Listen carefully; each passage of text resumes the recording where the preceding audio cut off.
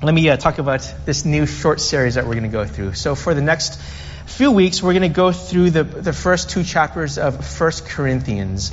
And if you have been a part of this church for a while now, you might remember that about 5 years ago, I think it was, we also went through the book of 1 Corinthians.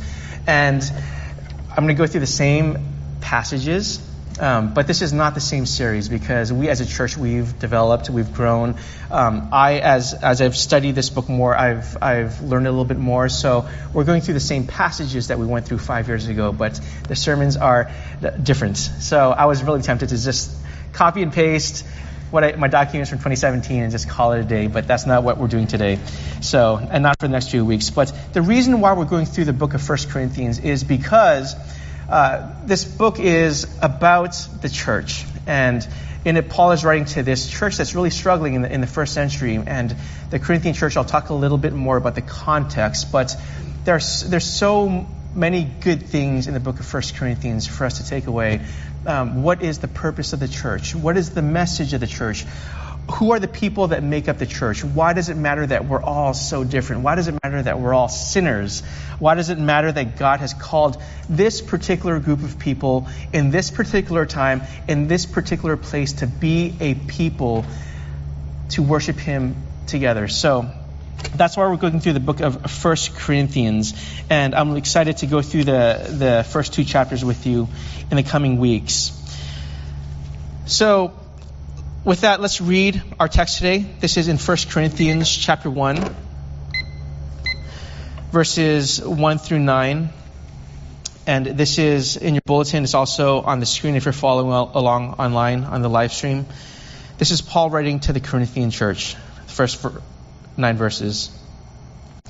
Paul, called by the will of God to be an apostle of Christ Jesus, and our brother Sosthenes, to the church of God that is in Corinth, to those sanctified in Christ Jesus, called to be saints, together with all those who in every place call upon the name of our Lord Jesus Christ, both their Lord and ours. Grace to you and peace from God our Father and the Lord Jesus Christ. I give thanks to my God always for you because of the grace of God that was given you in Christ Jesus, that in every way you were enriched in Him in all speech and knowledge, even as the testimony about Christ was confirmed among you, so that you are not lacking in any spiritual gift as you wait for the revealing of our Lord Jesus Christ, who will sustain you to the end, guiltless in the day of our Lord Jesus Christ. God is faithful, by whom you were called into the fellowship of His Son, Jesus Christ our Lord. This is the Word of God. One of my favorite websites on the internet is sweetwater.com. And if you're a musician, you might be aware of this website. This is, I believe, the largest musical gear website on the internet. And I just like to go on there and I like to look at the guitars. I like to look at the audio equipment, stuff that I'll never be able to afford. I just like to look at the stuff. And I'm also a loyal customer. And I've been shopping from them for maybe 20 plus years. And what really cemented my loyalty to this company was, so if you know anything about the company, with every order you make, you're given a bag of candy, small bag of candy. It's got like a Tootsie Roll, maybe some hard candies in there. And I ordered a small order, maybe like $40, $50 worth of stuff years ago.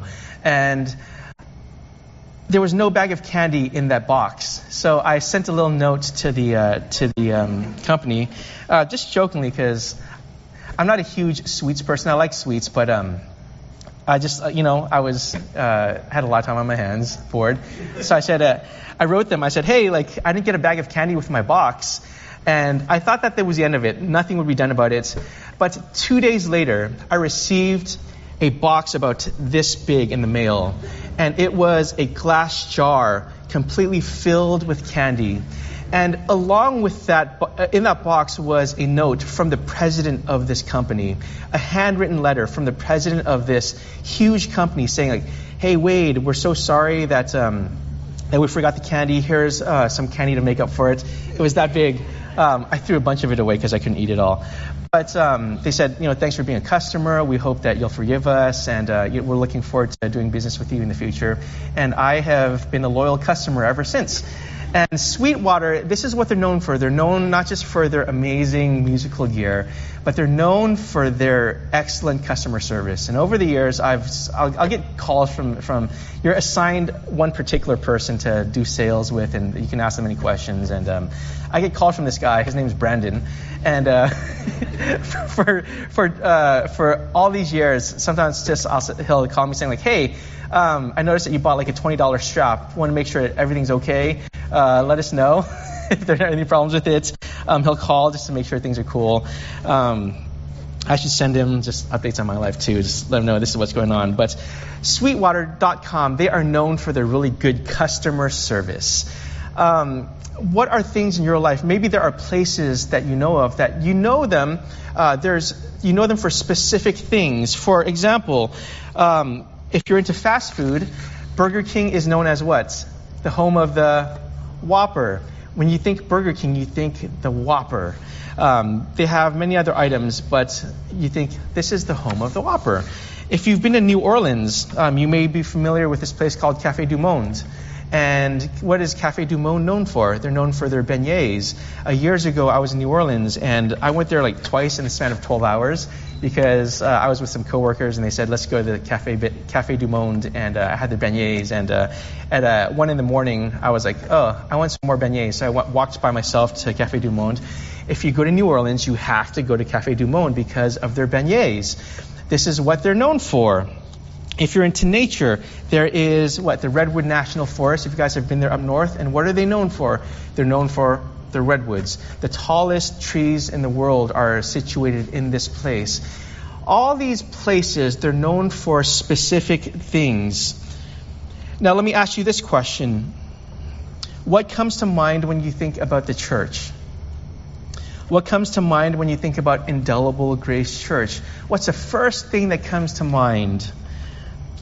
I think that there are many answers to this question, just based on your experience with this church, based on how you've been engaged in the church. First off, let me talk about what the church should be. The church is a place where we gather. It's where we fellowship, we sing to God, we pray to Him, we hear from Him through His Word. Hopefully the gospel is preached here every week. The sacraments are administered. The people of God, we are equipped to carry out the Great Commission. This is where disciples are made.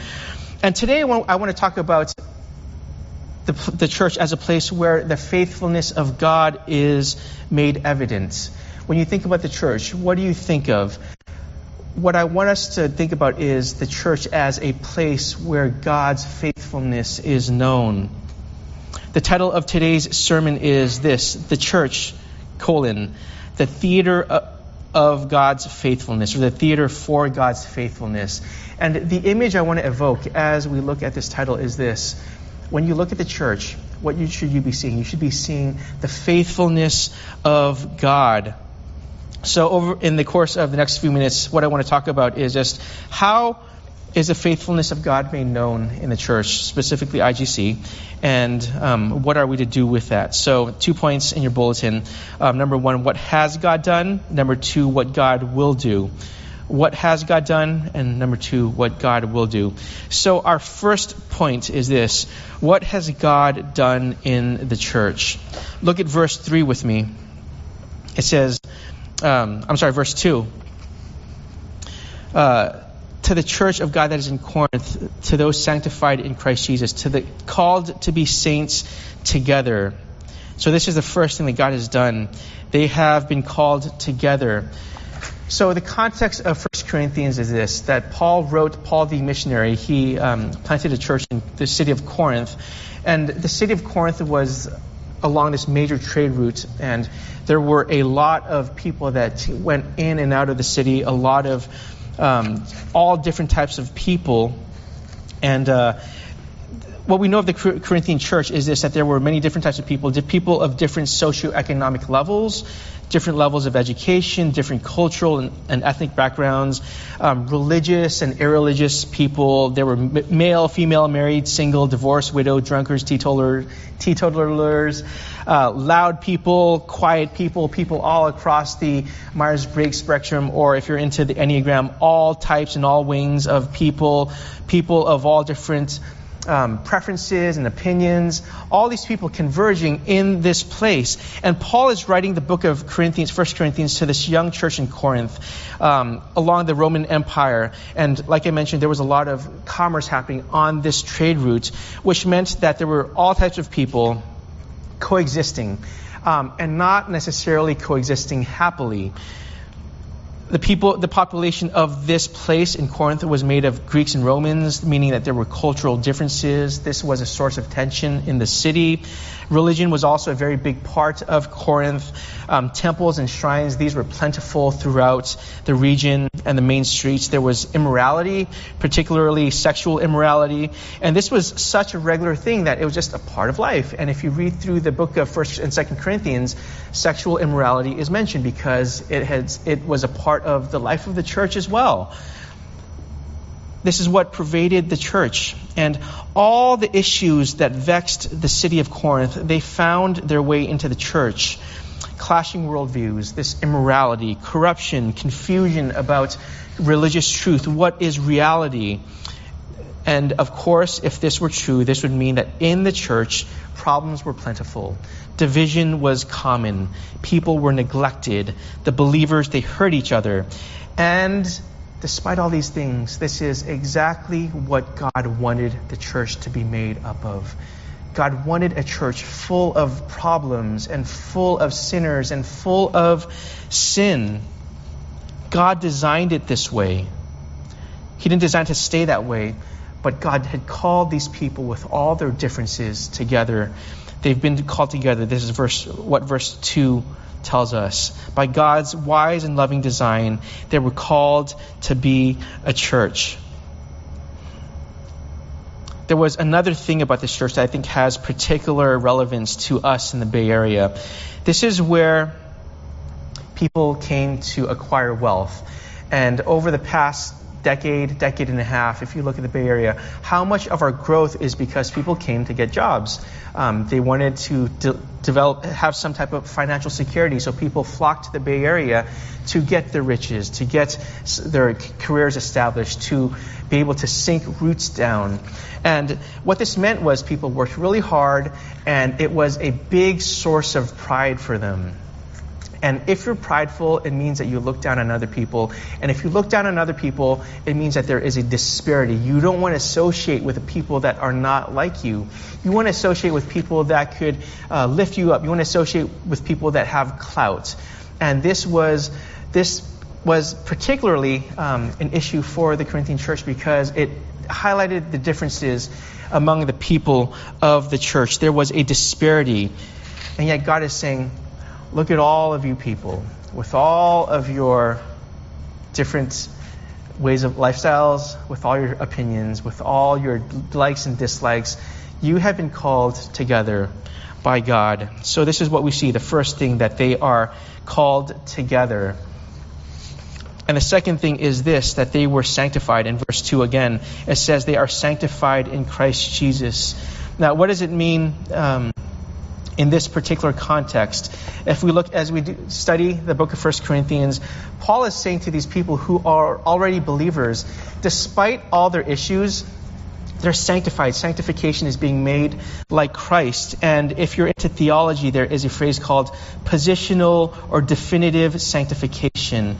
And what this means is this: it's a past tense thing, that they have been already made perfect in Christ Jesus because of what Christ has done. They're holy, they're sanctified, they have been set apart for the work of the church and for the mission of the church.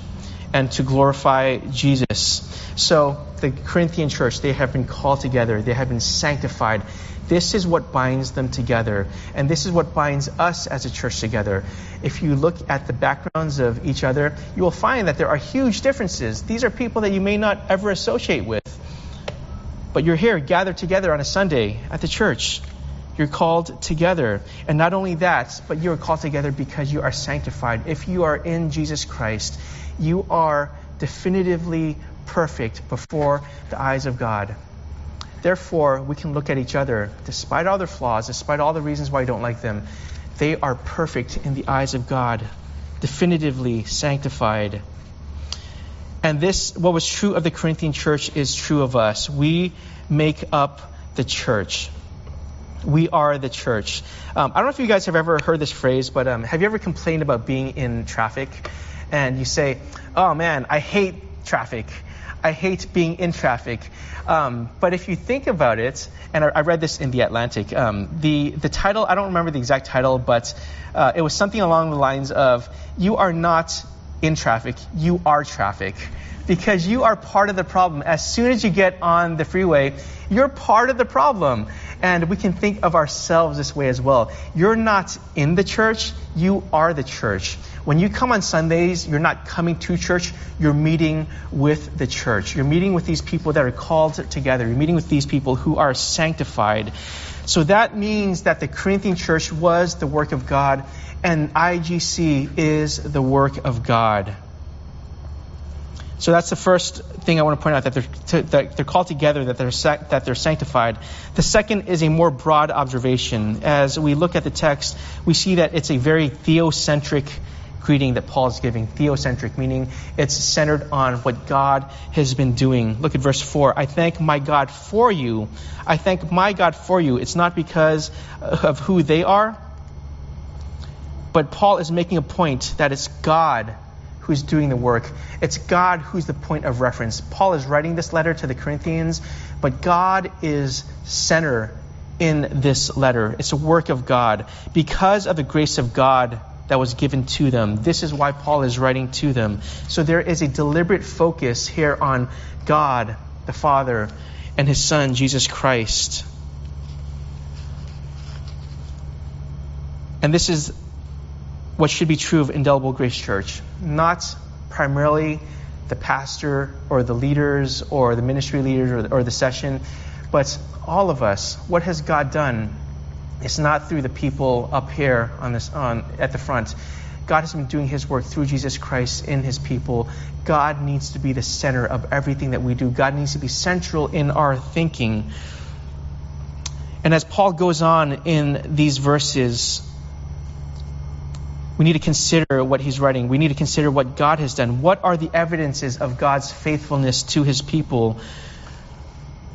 As we look at verses 4 and 5, it tells us this, that God gave them grace. Grace is what God gives to you freely, not because you're deserving, but because He loves you, because He is good. And it's given to us through Christ. It's given to us in Christ. So it's not just that it's through Christ that God has given us His goodness, but it's also by God's grace that we receive, that we're identified with Christ, and we're represented by Him, and we are a part of His community. And this is what it means, that you are a part of this community because your primary identity is you belong to Christ. You're covered by the blood of Christ. Your righteousness is not your own. Your righteousness is the righteousness of Christ. This is what defines you. This is the grace that's given to you. So your identity in the place of this community is Jesus Christ. It's not your gifting primarily. It's not your preferences primarily. It's not because you fit into X, Y, and Z box. It's because you are in Jesus Christ. And this is a grace that can be only given that you can only have if you're in Christ. So when you look at each other, think an image bearer of God, perfect in the sight of God, because they have the identity of Christ. And may this be true of Indelible Grace Church, that all of us primarily think of ourselves as saints called together. and we bear the name Christ. Let's continue on in verses 6 and 7. Even as the testimony about Christ was confirmed among you. What is this testimony? What is a testimony about Christ? Paul says, this has been confirmed among you. Paul is saying this, that the existence of the church is a testament to what God has done. The fact that this church is around is a testament to the faithfulness of God. If we look at this word testimony, if we look at the Greek, it's actually, the word is martyros, and this is where we get the word martyr from. And what is a martyr primarily? A martyr is not primarily someone who is killed for their faith, although that is true. A martyr is primarily someone who gives voice to something. And what does the church give voice to? The church gives a voice to the gospel. That's our testimony. The church is giving the voice to the gospel. This is our goal, to be a witness, to be a testimony to the world. Through the words and through the gospel change in their life, Paul is telling the Corinthians, the testimony of Christ was confirmed among them.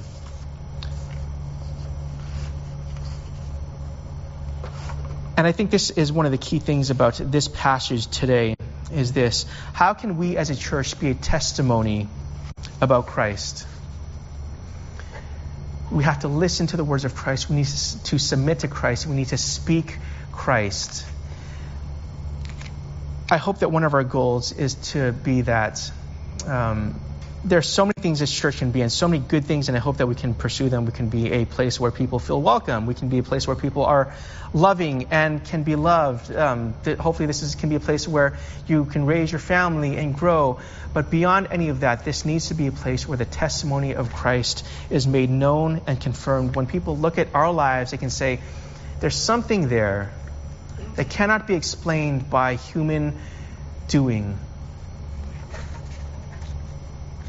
Paul goes on, he says, look at this, that you are not lacking in any gift. God has gifted us to carry out his work. They're uniquely and undoubtedly gifted from God himself. And the word gift that we see in this passage is this word charisma.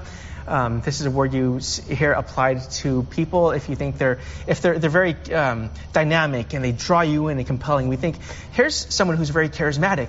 And in certain circles of Christendom, some people call themselves charismatic because they say that they bear the gifts of the Spirit. This is where we get the word gifts from, charisma. But what Paul is saying here is this, that you, Corinthian church, you have been uniquely gifted. You have the charisma, these gifts of God. No one can say it's because of what you've done that you're in the position that you're in. All of us in the church, we're not people with skill sets to be used. We're beggars that have been given $1 billion. And all of that comes from God. And everything that we have as a church comes from God. All of your skills, all your intellect, that comes from God. So that means that you cannot take pride in any of them. They're used to honor God. They're used to serve the church. And what are some of the gifts specifically that Paul is speaking of? He speaks of them in the other letters in the New Testament. Romans 2, verse 4. Do you presume on the riches of his kindness and forbearance and patience, not knowing that God's kindness is meant to lead you to repentance? God's kindness and his patience with us, his graciousness to us, this is one of the elements of God's riches that we have. When God convicts you, that's a gift. When God tells you, repent, that's a gift. Ephesians 1, in him we have redemption through his blood, the forgiveness of our trespasses according to the riches of his grace. You are saved from an eternity in hell because God has given you his riches. Your sins have been forgiven. Ephesians 2:7, in the coming ages he might show the immeasurable riches of his grace and kindness toward us in Christ Jesus. We already have an eternal gift. And how big, how great, how long and extensive is the gift that God has given us? What are the riches that God has given us? Paul says in Ephesians, For the next trillion, quadrillion, quintillion years, you're going to be worshiping God. You're going to be looking upon God. And that's only going to be scratching the surface of the riches that you have. Whatever you experience on this earth is 0.000000000. I could keep going for the next half hour. 0.1% of the riches that you have. And Paul says, all of these things belong to you. All of this is true of you. And in the context of the church, these riches are expressed in the way that we interact with each other. It's expressed in the way that we serve the church. In this room, to those, if you're a part of this church watching online, you have been given gifts to serve this church. You've been given gifts to serve this community and each other. And what that means is that in this place, all the members on our roster roll, these are the people that God has called together. And we have so much power. We have so many gifts. Everything that we have in this church is all that we need. We have the members of this church who promised to support and serve the church to the best of their ability. We have the Word of God, which tells us everything that we need to know for godliness and salvation. We have the Holy Spirit who empowers us to carry out His Word, His will. There is so much in this church. If we could only understand all that we have, we could serve with boldness and courage and fearlessness. And it's because God is faithful. By the grace of God, Indelible Grace Church can be a place where people can say, yes, God is here. Yes, the Holy Spirit moves. Yes, Jesus is worshipped. If you want to know whether or not God has been faithful to our church, you can look at our history. 12 plus years that God has sustained us and been good to us. And He's given us these gifts. He's given us each other. Yes, God has been faithful. Look at IGC and look at how God is faithful. So that's our first thing. What has God done? And the second point is this, what God will do. Verse 7, it tells us this, as you wait for the revealing of our Lord Jesus Christ. Paul is telling the church, there is a destination. There's something to anticipate. Paul is saying this, whatever we're living in right now, this place, this is not all there is. You're being carried to a specific time and place. The revealing of our Lord Jesus Christ.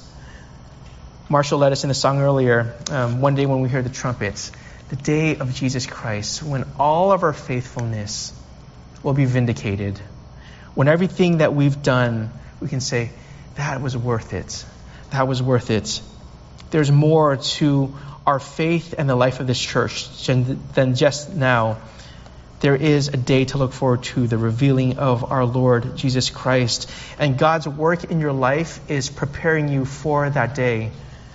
God is preparing you for that day when you will see Jesus.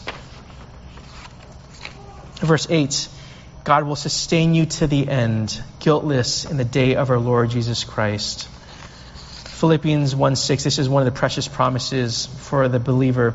I am sure of this, that He who began a good work in you will bring it to completion at the day of Jesus Christ. This is one of the themes of Paul's writing throughout the New Testament. This eschatological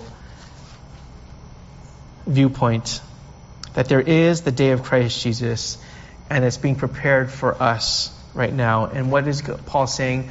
That's in every single moment, God is doing something in our lives, and it's doing something to make us more like who He wants us to be, so that you can better receive the goodness and the grace and the love and the mercy that God has for you.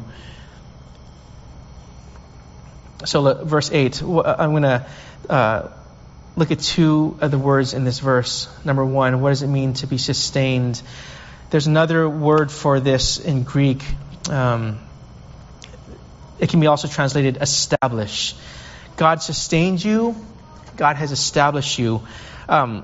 Years ago, I struggled with asthma. It was a big part of my life, and for 10 plus years, I just had trouble breathing. So I had all the inhalers that the doctors prescribed, albuterol, budesonide.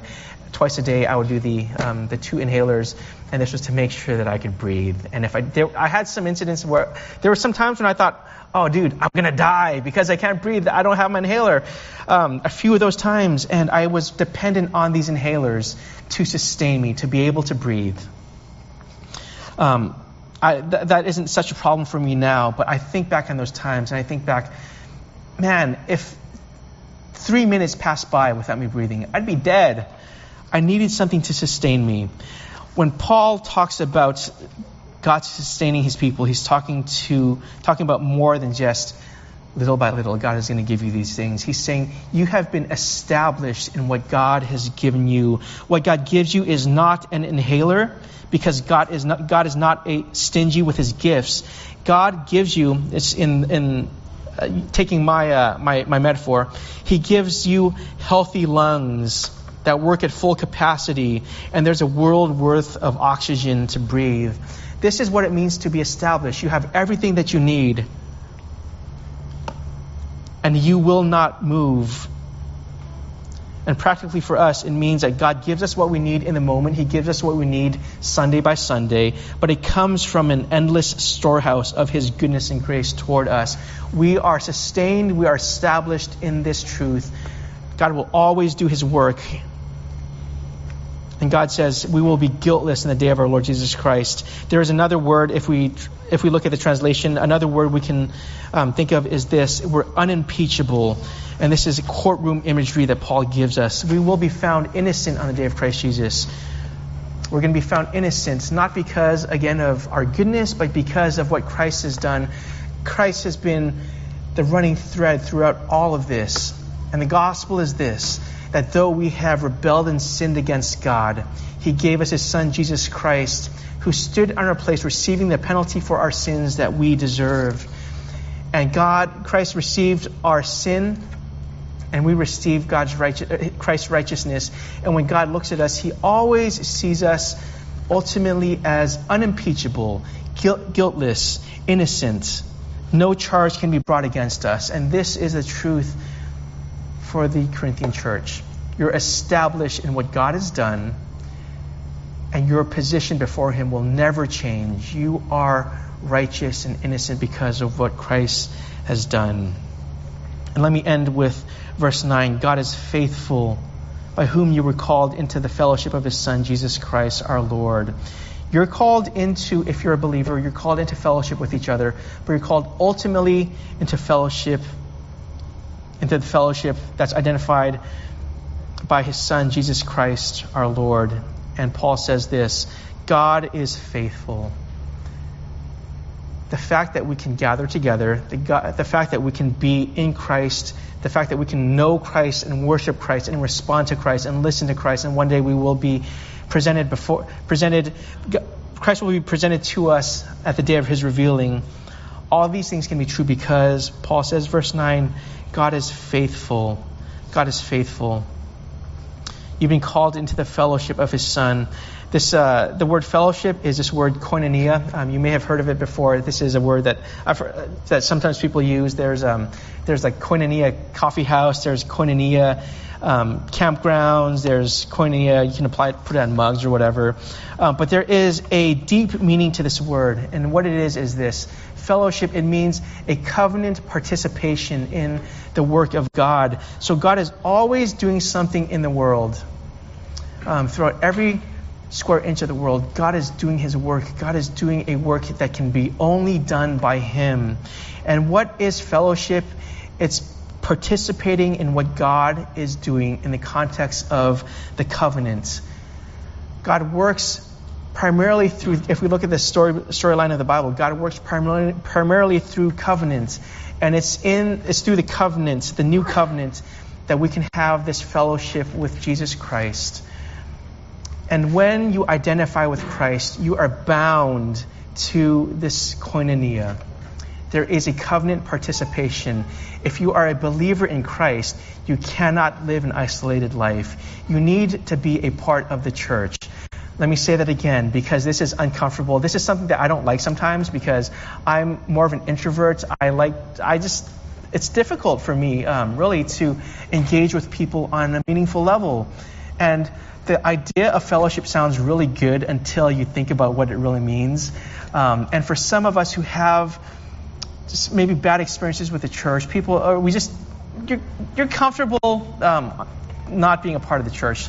Let's face it. Coming to church is difficult sometimes. Being a part of this community is difficult sometimes. It requires sacrifice. It requires that you put your preferences aside. It requires that you interact with people that you are not particularly comfortable with. You may not want to associate with them.